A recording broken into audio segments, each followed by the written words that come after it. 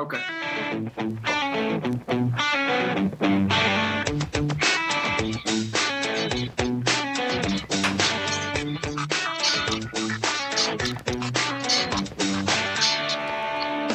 All right, good afternoon, Lake Norman. Good afternoon, it's Tuesday. So that Tuesday afternoon means it's time to know the scene here. Find out what's going on around the Lake Norman scene, around these great towns that make up this wonderful community. What's going on around here? What kind of things can you do? What can you listen to? What kind of food should you be checking out? What can you be doing with your friends? That's what Know the Scene is all about. I'm Justin Dion, your host. Happy to be here for another week and another fantastic show. We do have a special guest today, Mike Farris. But before we jump in with Mike, just give you all some quick updates about just everything that's happening. You know, we are. It's almost the middle of November already. It's wild. I mean, it's tomorrow. Tomorrow's the 15th, right? So we're already halfway through November, and apparently that means like we're already into Christmas. And that's okay. Hey, look, I want you all to know, there is no judgment here. All right? Like, this is a judgment-free zone here on Know the Scene. All right? You do you. All right? If you're one of those people who likes to get into that Christmas spirit on November 1st, that's cool. You do you. If you're one of those people who waits until, like, it is like a thing that you will not do any Christmas decorating or decking the halls or singing about the Grinch or anything until after Thanksgiving, good for you too. Whatever makes you happy, guys. Life is too short. Life is too short. So whatever's going to make you happy in that, you do you and you have your joy where you can get it. So we're moving into that holiday season. But the reason I'm saying that also is because we're coming up on a lot of holiday-oriented events you may have seen already, right? So the town of Cornelius is working on their Light Up Cornelius event and festival is coming up at the end of November. We've got that North Mecklenburg Christmas Parade coming at the very beginning of December, which is, I'm saying all this because it's like 2 weeks away.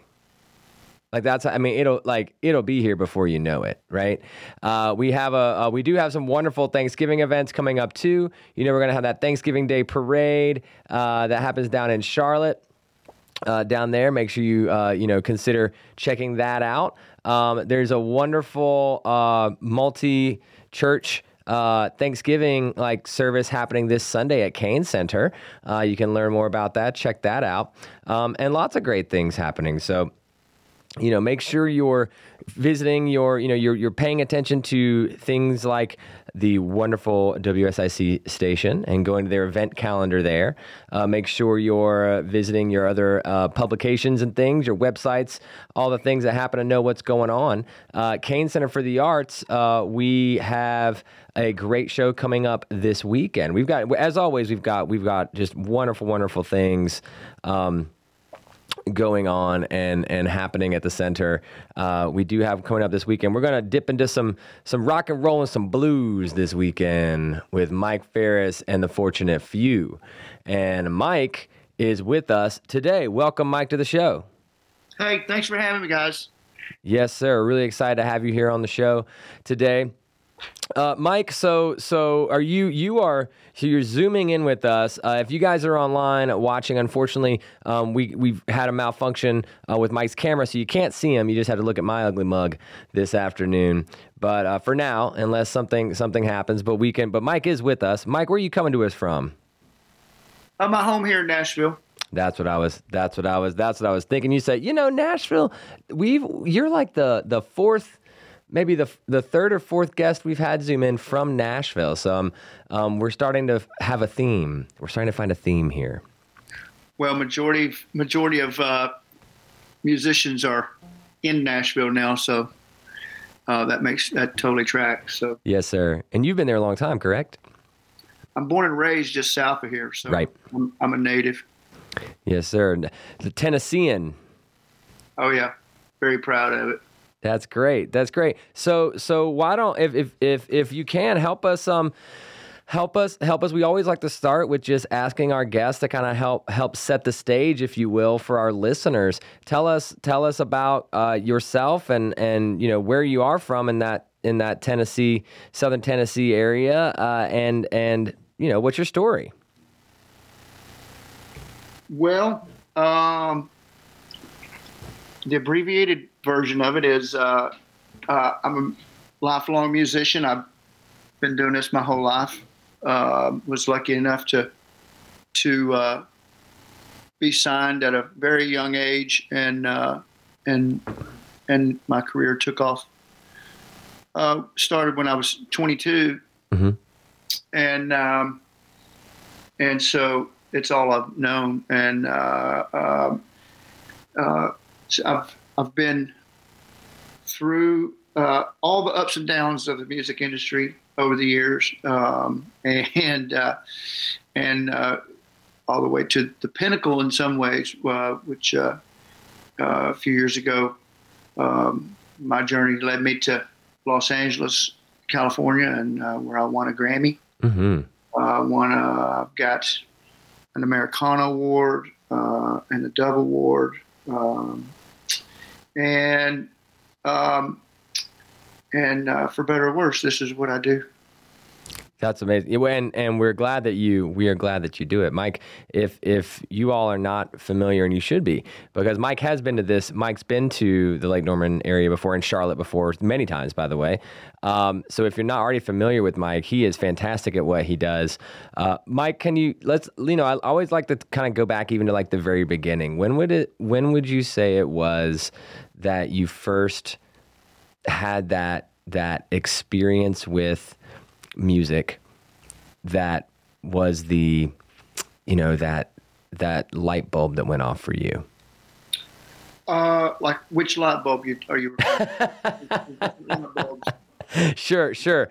I'm with that. As long as it's not, what is it? Justin Giuseppe's the owner here, is against the new light bulbs.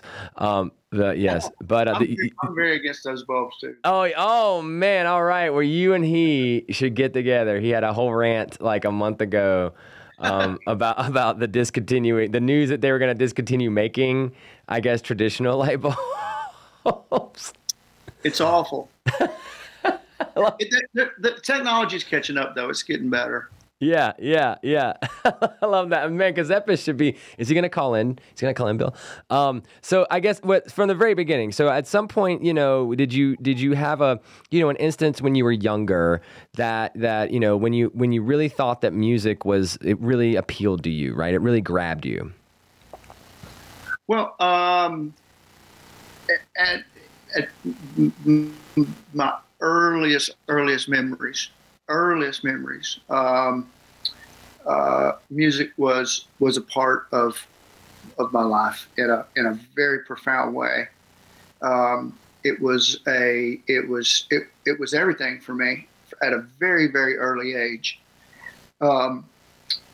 because you find, for multitude of reasons, but you find a friend in music. Mm-hmm.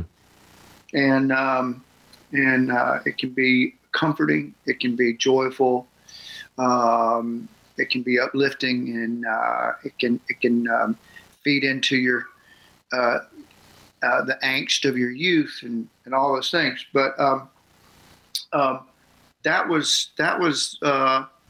happened at a very, very young age, and then there were musical people in my family. There was a gospel group called the Sims Family on my grandmother's side.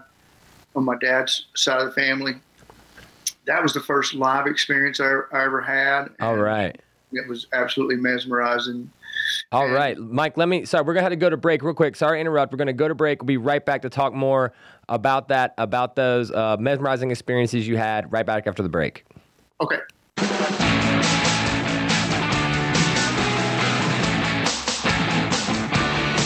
All right, welcome back, everyone. Welcome back to Know the Scene here on Tuesday, November the 14th. Excited to have you all listening. Thank you so much for listening. By the way, if you are listening to this and would like to listen to past episodes, or would like to make sure you know about future episodes, you can be sure to go on to whatever program it is that you listen to for your podcasts. I like to use the Apple Podcasts. It's just convenient for me with my phone that I have. But if you go to there, you can search in the search bar WSIC Know the Scene, and you will find our the podcast version of this show. So enjoy the show without the commercial breaks. Not that we don't love our advertisers. We appreciate everything they do to make these shows happen. That being said, you can listen to podcasts of past episodes, and anytime we do an episode, you will automatically get like a notification or a ding, on your phone that says, "Hey, new Know the Scene has arrived." So really hope that you will consider subscribing to the show, and you can make sure to keep up with all the great things that are happening here in the Lake Norman scene. So today, again, we are joined by Grammy Award-winning Mike Farris, who is coming this weekend to Kane Center for the Arts on Saturday night. You can see him here at the Kane Center. He will. You can get tickets at kanearts.org. Again, kanearts.org for Mike Farris and the Fortunate Few. We're going to talk about that Fortunate Few piece as well during the show, but we had just kind of got started with Mike before we had to break about his experience when he was younger and how he was really introduced to music. So Mike, can we pick up where we left off there, and you continue to tell us more about your introduction into music? Yeah, I was just talking about how we had growing up several people on my dad's side who were musicians, and that just leisure musicians, and but there was a gospel group on my dad's side of the family called the Sims family, and that was really the first live show I'd ever seen, and it was great, man. They were kind of a bluegrass kind of based outfit, and family harmonies and stuff, and it was great, man. And they've continued to be music lovers and players, and then of course my dad was a huge he loved music. He was actually a really good singer himself, and we didn't have money, but what little, so we didn't have a great record collection, but it was mighty. It was he had 5 records total, and it was 2 Jimmy Rogers records, a Hank Williams record, a Tennessee Ernie Ford record, and a Johnny Cash. Did I say Johnny Cash? Oh wow, yeah, and that was it. And but music was really sacred when I was growing up. I mean, music really wasn't played in the house except for the weekends. Oh, interesting. Music, well, just everybody was, they were busy, they were wore out from trying to put bread on the table, you know, and it just it was more of a sacred thing. Music was in general was more of a sacred thing. It wasn't ubiquitous like it is now. Like everywhere you go, it's music, and even to where the point where the way music is mixed and produced now, it's more offensive actually. It's like real in your face. Whereas you put on an old record and there's nothing offensive about it. It's real soothing, and even rock and roll. You can listen to a Pink Floyd record and the meters just float. Whereas now you put on a record and all the meters get pegged out to the top, no matter what you're listening to. It's not nearly as comfortable as it used to be. It's really interesting that's the way it is, but music it wasn't a constant thing around us back then. And so when you did hear it, it was really special.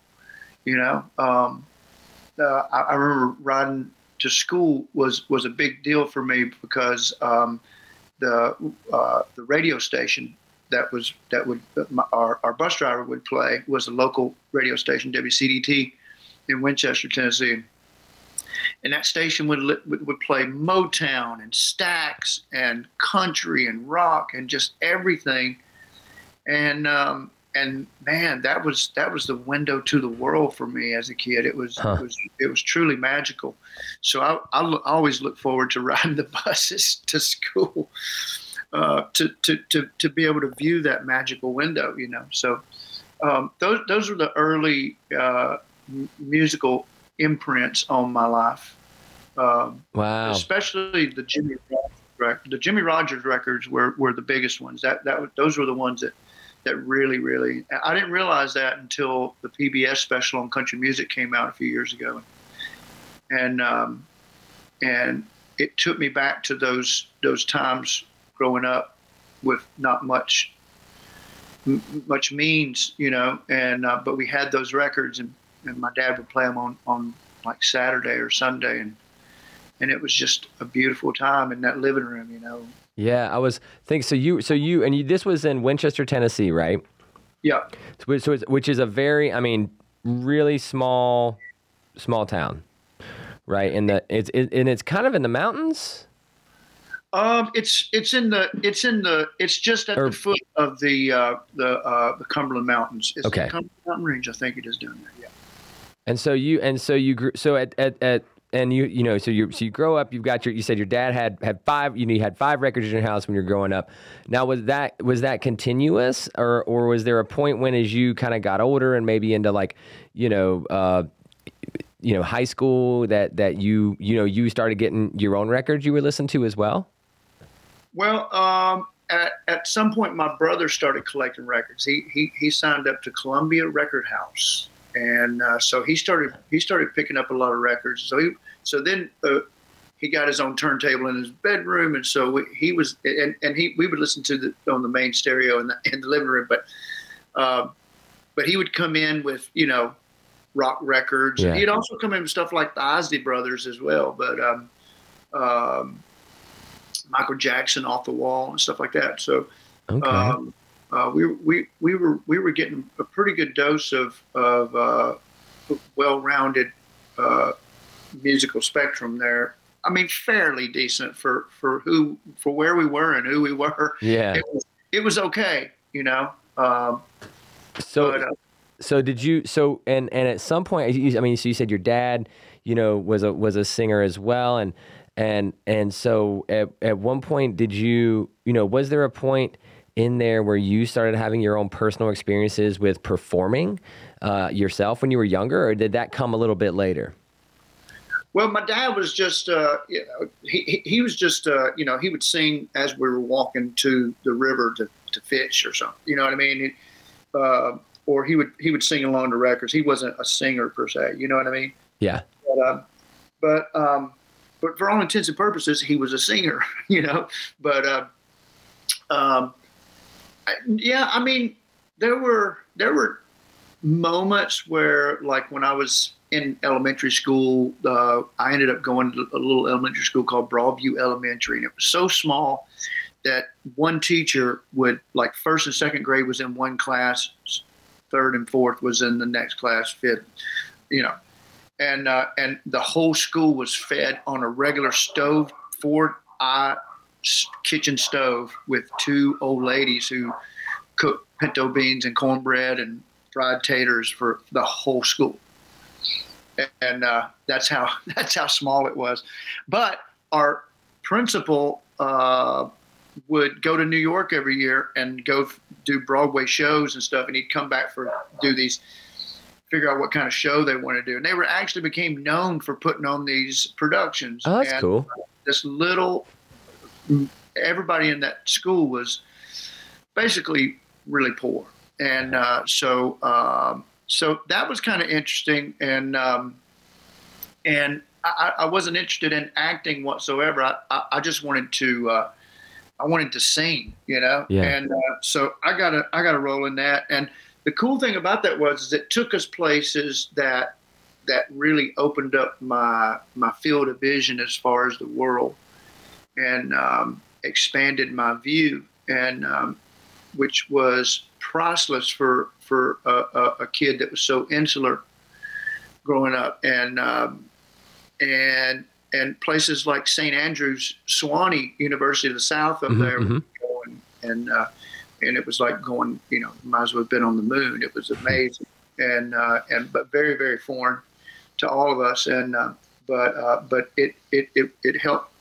I think looking back, it was hugely beneficial in and to my mental state, really. So do you remember what that role was in that play? Yeah, it was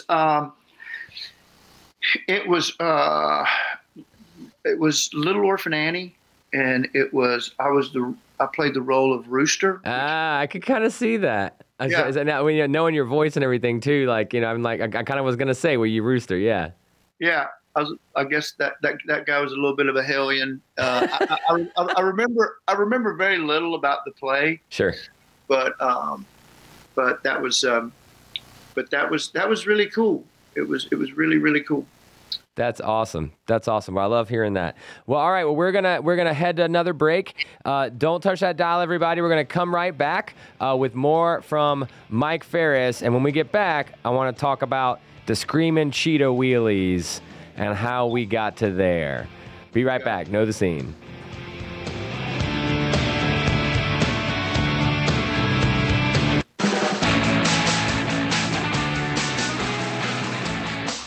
All right, we are back. Know the Scene here on Tuesday, November 14th. Thank you all for listening. Justin Dion, your host here. Again, we are spending time today with Grammy award-winning musician, wonderful performer, singer, guitar player, everything.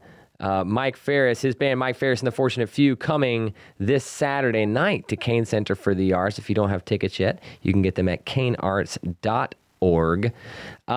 We've been talking about Mike's early history, being from Tennessee, outside of Nashville, a little ways outside of Nashville, and I wanted to jump ahead a little bit, Mike, to the Screamin' Cheetah Wheelies. Mm-hmm.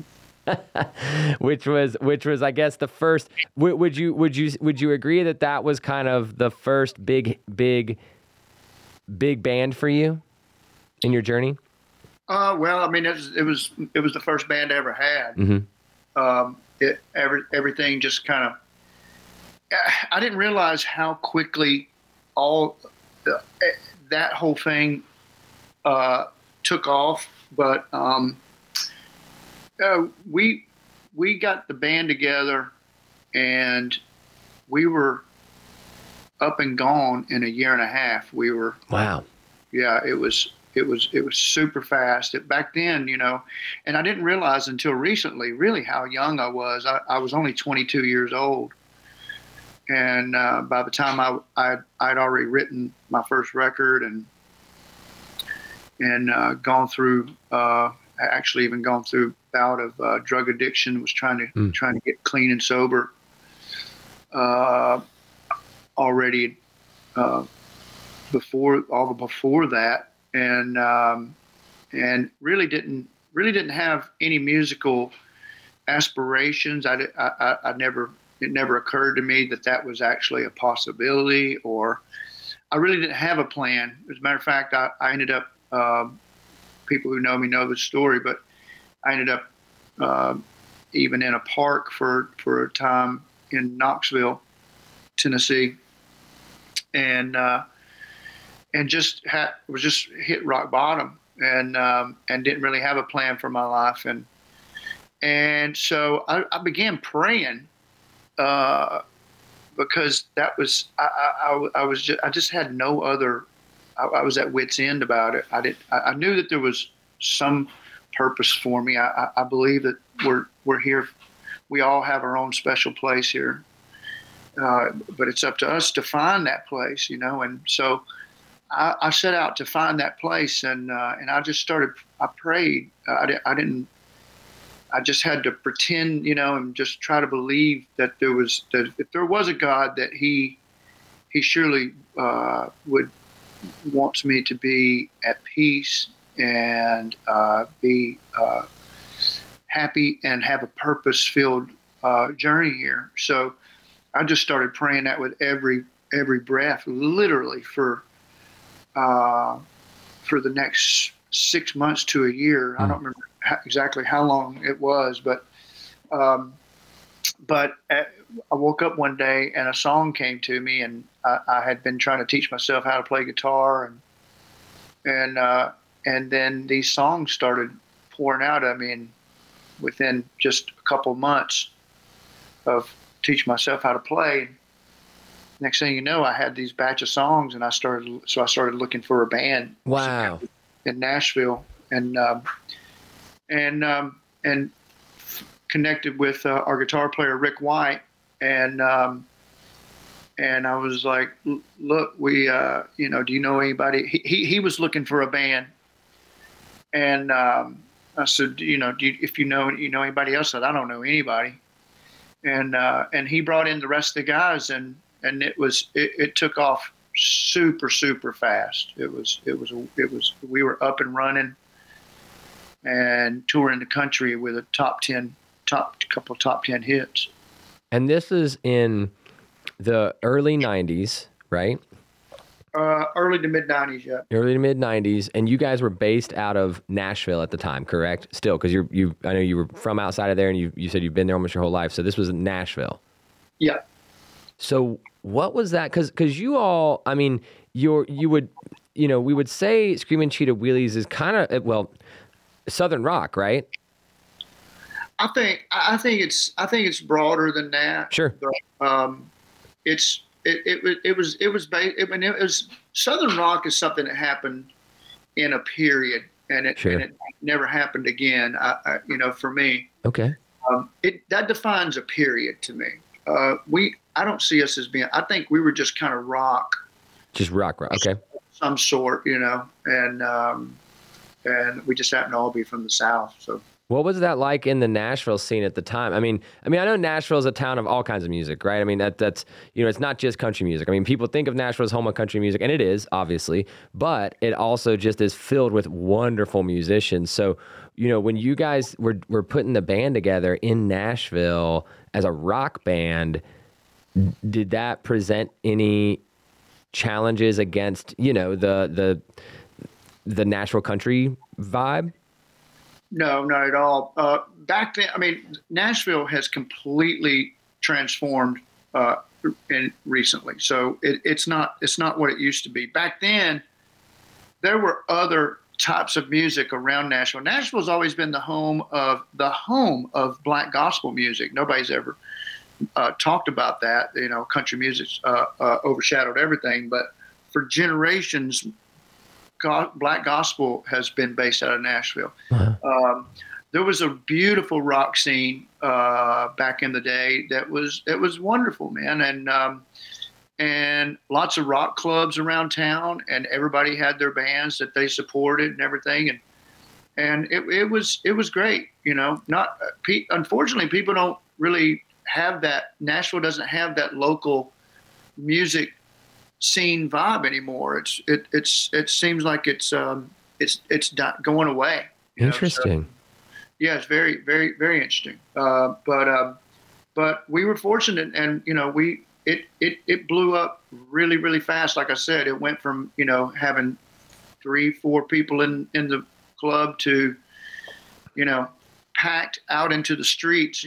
People, a couple of hundred people out on the sidewalk trying to watch us and hear us. That's amazing.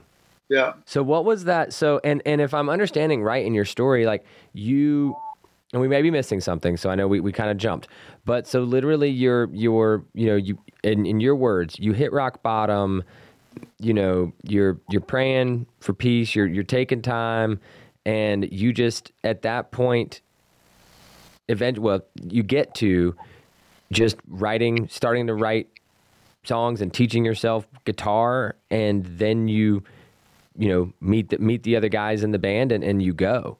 So you had never had any, like, up until that point, had you been in any like garage bands in high school or anything like that as well, or did this was just a journey? I never had what you would call a band. I played. I tried. I went to some guys' rehearsals over here and tried to do, just kind of dabbling in it, really, but never had any real commitment to anything, really. There was a band in Knoxville that I did, some stuff with, messing around, but there was nothing really. There was nothing, it meant nothing. Wow. Really, That's amazing. And it was never. I don't know. I just never saw it as being like something that I would do or anything. And Wow. Well, and yeah. sorry, you have, I mean, so folks, and Mike has, other than being just, great guitar player, musician, you're obviously, I mean, Mike's voice is phenomenal. Like, your voice is phenomenal, and it is so individual as well and filled with power. And and hearing your story here, it is like, I am still somehow, I'm like, I must be missing something. Like, I must be missing something. Like, how you just, ended up with this, I mean, just this powerful, beautiful voice. Well, I mean, it was me. People don't know the power of prayer. The people who do know understand it. I can talk about it, but unless you've experienced it, and that's what changed my life. I was desperate to find my place of purpose on this earth, and I knew I wasn't here for just happenstance. And so I started praying that prayer, show me where I'm supposed to be. And I prayed that prayer literally with every breath I took for 6 months to a year. So the power of prayer is not to be underestimated. Wow. Wow. So you're, I mean, so you would say that literally your wonderful, beautiful voice was God's gift that He gave you. He totally revealed it to me. One morning I woke up and a song was wow, fully written, and so that's how it began. That's amazing. What a story. What a story. All right, well, we're gonna take one more break, and we're gonna come back after the break with our last segment here with Mike Farris. Don't go anywhere. Come back, guys. This is a great story. Know the scene after the break.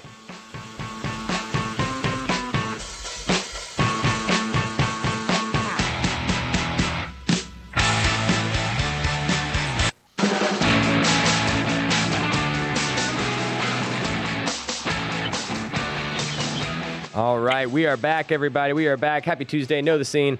Continuing along today with Mike Farris. He's performing this weekend at Kane Center for the Arts. Mike Farris and the Fortunate Few. We've had a great conversation so far. Talked to him about some of Mike's early history. Just spent some time just last segment discussing with Mike about his first band he was in. But we'd really like to transition now in this short time that we have left. Gosh, the show, I feel like I say this a lot, Bill, but I feel like we should just turn the show into a real podcast one day because it's so hard to talk about everything in this short time. But Mike, we were talking during the break, and while Mike, enjoyed being with his band, did some great things with the Wheelies. Mike's solo career has really been fantastic and really been where his big things are. And that's where, his American Music Award, the Dove Award, and his Grammy Award for Best Roots Gospel Album have happened. Mike, can you tell us, it's all you, tell us about how you went solo and your journey that you've had through there to now. Well, we disbanded the Wheelies around, for all intents and purposes, probably around 2000, but I think officially like 2004. But by that time I had fallen in. I'd gotten real bad off in my drug addiction, and moved back home. We were living in New York. Came back home and began my journey through sobriety, and I just took 2 years off, and I didn't plan on taking 2 years off. I just didn't want to. I didn't want to be in music anymore, and it was a dangerous place for people like me, and I really didn't want to go back, and eventually it looked like the doors were going to open back up for that, and I ended up doing a record called Salvation and Lights, and I out of nowhere, it became this huge critical success, and um, it was being named Album of the Year by the San Francisco Chronicle and the Philadelphia paper and New York Times, and freaking iTunes named it top 10 album of the year, um, and it was really really crazy. And so we took it took off for us and won an Americana award, and it was all really just based on me doing old stuff. It was based on old black spiritual music, and which my manager Rose McGathy, who we lost in 2007, she's the one who suggested it. She wanted me to just do make a record that I wanted to make, and at that point I didn't even know what that was. I didn't even know why I had even gotten into music anymore, and I was so lost and disenchanted with it. And so she was like, just do the songs that you play around the house. So I did that, and lo and behold, it became great critical success. And then we moved on and did a live record after that, which won a Dove Award. And then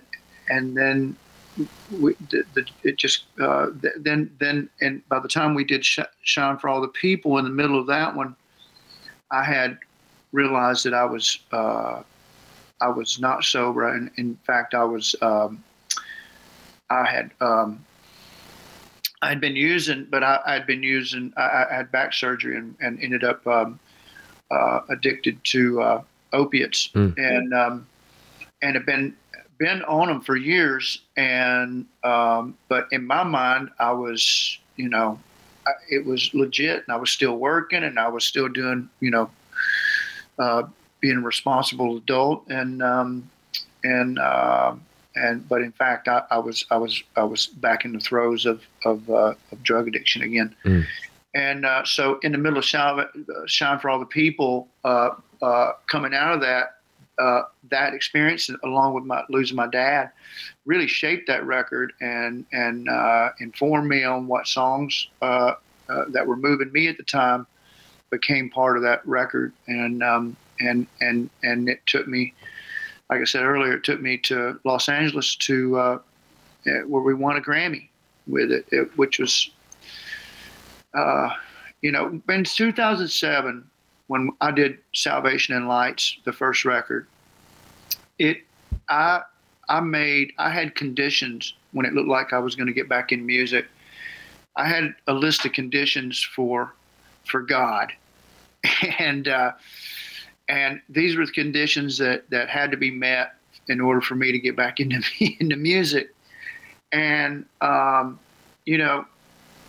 if you want to make God laugh, they say, tell him what your plans are, and so I'm sure he was laughing at me, because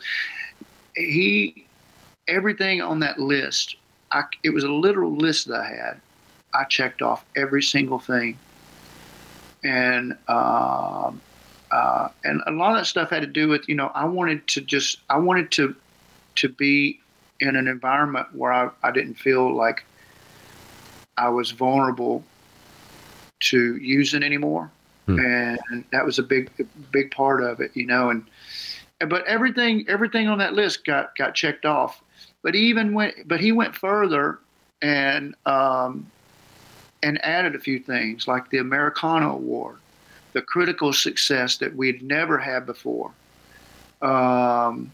the Dove Award, and then of course the Grammy, and then going to, we went to the Rock and Roll Hall of Fame, and we've performed, we performed in front of Aretha the night that they honored Aretha at the Rock and Roll Hall of Fame, and they asked me to come and sing one of her songs for her, and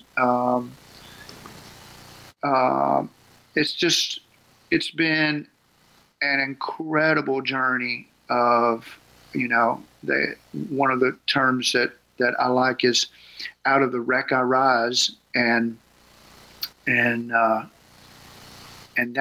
kind of sums it up. Wow. I was people had written me off, and I'd written myself off, and to have all this happen has been just it's been an amazing journey that I never would have dreamed. Wow.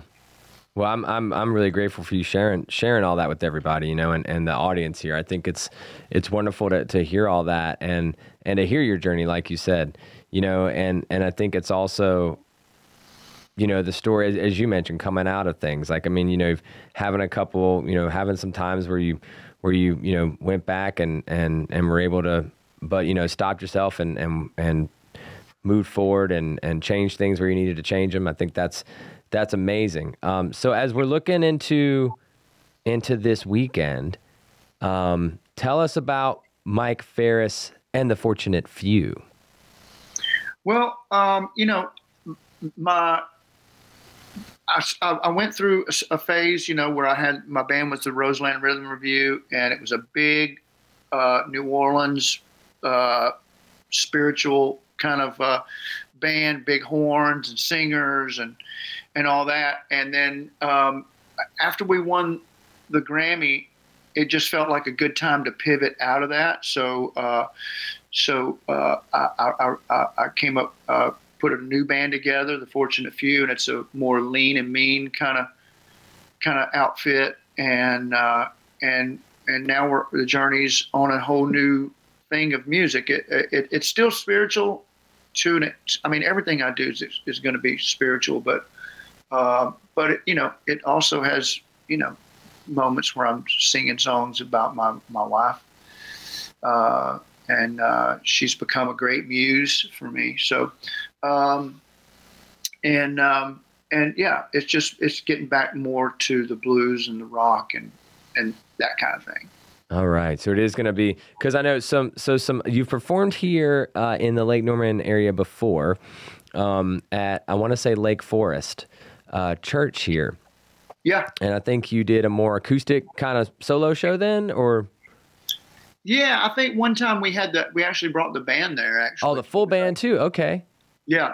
But we play the neighborhood theater. I really like playing the evening muse when I'm doing acoustic stuff. Yeah. It's I just love the room. Yeah, the Muse is a great spot for especially like solo acoustic, right? Because it's just so small and intimate and living room feel. We're excited to have you at the Kane Center with the group as well. I think you'll get, we're a smaller space. I mean, we're 400 seats, but it stays very intimate, and it still gives you that. For 400 seats, it still gives you that living room feel. Yeah. And it's great because our audiences know that when they come and see artists at the Kane Center, they're gonna really get to enjoy you, and enjoy your music and your stories that you have, or if you feel so, however you do with your show, if you tell stories, people love that. It's almost like you can go that old VH1 Storytellers type show. Yeah, I love it.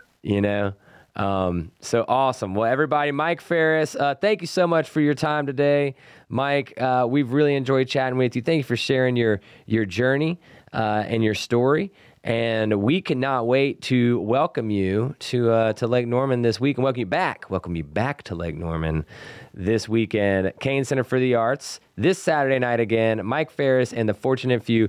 Get those tickets at kanearts.org. Mike, thank you so much, sir. Thank you, guys. Thank you all so much for having me. All right. Have a great day. And everybody, we'll talk to you next week. Know the scene.